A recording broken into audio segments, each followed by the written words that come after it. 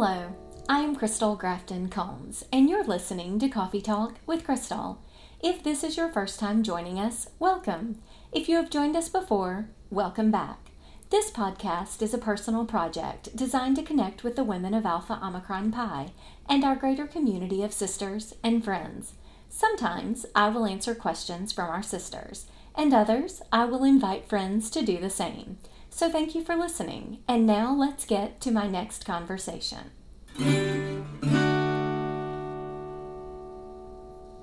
We have heard the word hybrid a lot in recent months.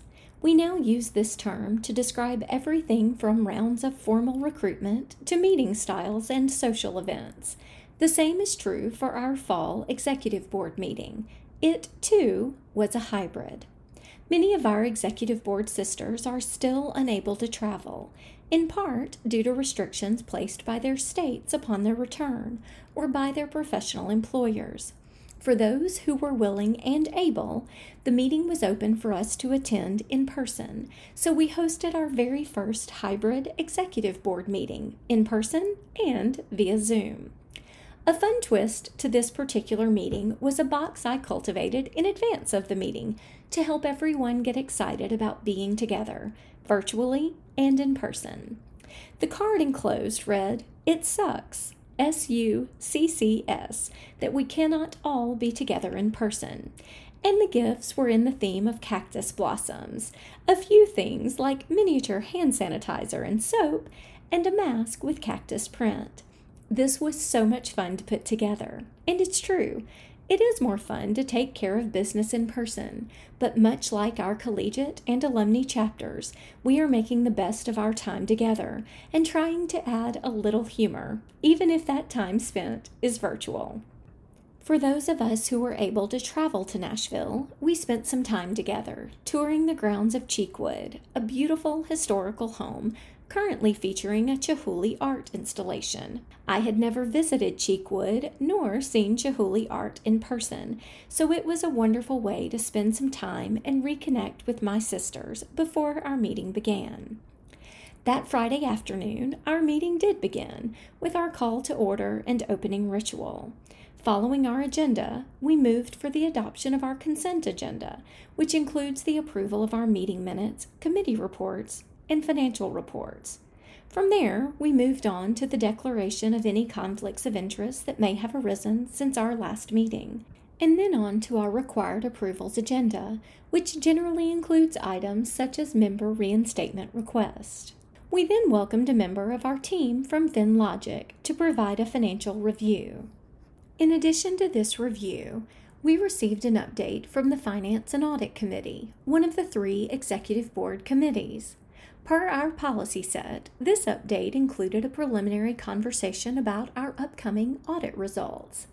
Following our finance update, we took a 30-minute snack break to step away from our screens so that we could refuel and refresh.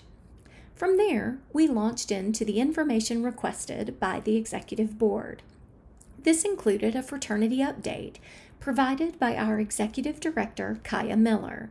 This update, of course, included all things COVID, how our fraternity's professional staff team is working to provide tools and resources for our collegiate chapters to create an outstanding virtual membership experience, and how we are continuing to partner with our network teams and international volunteers to provide support to our chapter officers and advisors. We received a legal update from our general counsel, a Council of Delegates update from Gail Fitzpatrick, AOPI's NPC delegate, a Properties Board update, and an update on the AOPI Foundation. And this concluded our first evening together. Saturday began with an update from Jackie Petrucci, AOPI's Assistant Executive Director. Jackie shared the results of the Y-Pulse survey that our collegiate members participated in earlier this year. Among other things, this survey was designed to better inform how we can improve our membership experience, how we can better connect with our current and potential members, and how this information relates to our ends. I, for one, am very excited about how our professional staff team will take this information to provide support and programming to our chapters and our members. Next on the agenda was monitoring.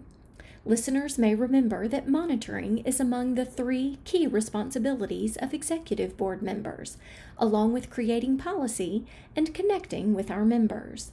For this meeting, we reviewed the monitoring reports provided by our professional staff team for EL4, Planning, EL5, Financial Conditions and Activities, EL6, Asset Protection, and EL7, Investments. Following monitoring, we also reviewed several policies to ensure that they are still appropriate and relevant to our organization. This review included our policies on planning, financial conditions and activities, asset protection and investments, as well as EL8, compensation and benefits. We then stepped away for a lunch break. Our afternoon began with an update on the work of our Diversity, Equity, and Inclusion Education Work Group. This work group has now selected a chair and their meetings have begun. This is exciting work that will better inform our policies and programming in the future, and we are looking forward to the results. Following this update, our Governance and Board Development Committee reviewed our monthly self-assessment results. This self-assessment is taken by executive board members following our monthly board calls and meetings and is designed to guide our actions and keep us accountable to policy governance. We also enjoyed a role-playing activity designed to strengthen our knowledge and skills within the Carver method of policy governance. We wrapped up the Governance and Board Development Committee's work with a board education session focused on racism as a public health crisis. After a quick snack break, we reconvened for the afternoon session, beginning with our Membership Connection Committee presenting our connection plan for the remainder of this biennium. As a reminder, the goal of Membership Connection is to seek information from our membership. The rest of this year will include fireside chats, similar to those hosted after Leadership Institute this summer, among other forms of outreach, so that we can continue to create a connection with our members. Next up on the agenda was succession planning. Our fall meeting in the second year of each biennium is the meeting when members of our executive board declare their intention to retire or to run for election at convention the next year. It is a bittersweet time, filled with enthusiasm for the future, while realizing that our time together as this particular group of leaders will soon be coming to an end. All paths are now leading to Convention 2021. With that direction, of course, comes the question of whether or not convention will be hosted in person or in a virtual format. The truth is, we simply do not yet know. Our hope is that we will be able to safely gather together in Palm Desert next summer to celebrate all things AOPI and to take care of necessary fraternity business. In reality, there are too many unknowns to promise such an event. What I do know is this.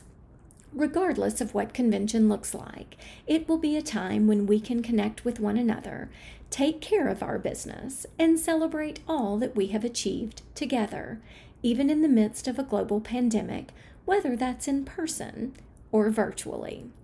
Our professional staff team is working diligently to identify all of the options available to us. We hope to know more in the new year, and we'll share it with our members as quickly as we are able. No matter what, we have much to celebrate, and I look forward to doing so regardless of the format. Last but not least, our agenda included a section entitled Good of the Order. This captures everything from reminders and announcements to general topics of conversation that we may not have covered during the meeting. Then, of course, we end the way we began, with ritual. That was the official end of our activities for Saturday evening and for this board meeting. However, our work was not yet done. Sunday was home to an executive board retreat hosted by our Governance and Board Development Committee. One of the notable items that came out of our biennial check-in conversations among board members was that we wanted to further develop our personal connections with one another, particularly in the midst of a pandemic when we cannot all be together in shared space. So while we were not together 100% in person, we still wanted to create an opportunity for connection outside of our official agendas for our monthly calls and quarterly meetings. This retreat was designed to do just that, and it was a wonderful way to end our time together until we meet again in January 2021. That's all for today. As always, thank you for listening. If you have a question, email me at coffeetalkama@icloud.com. And until next time, stay safe and be well.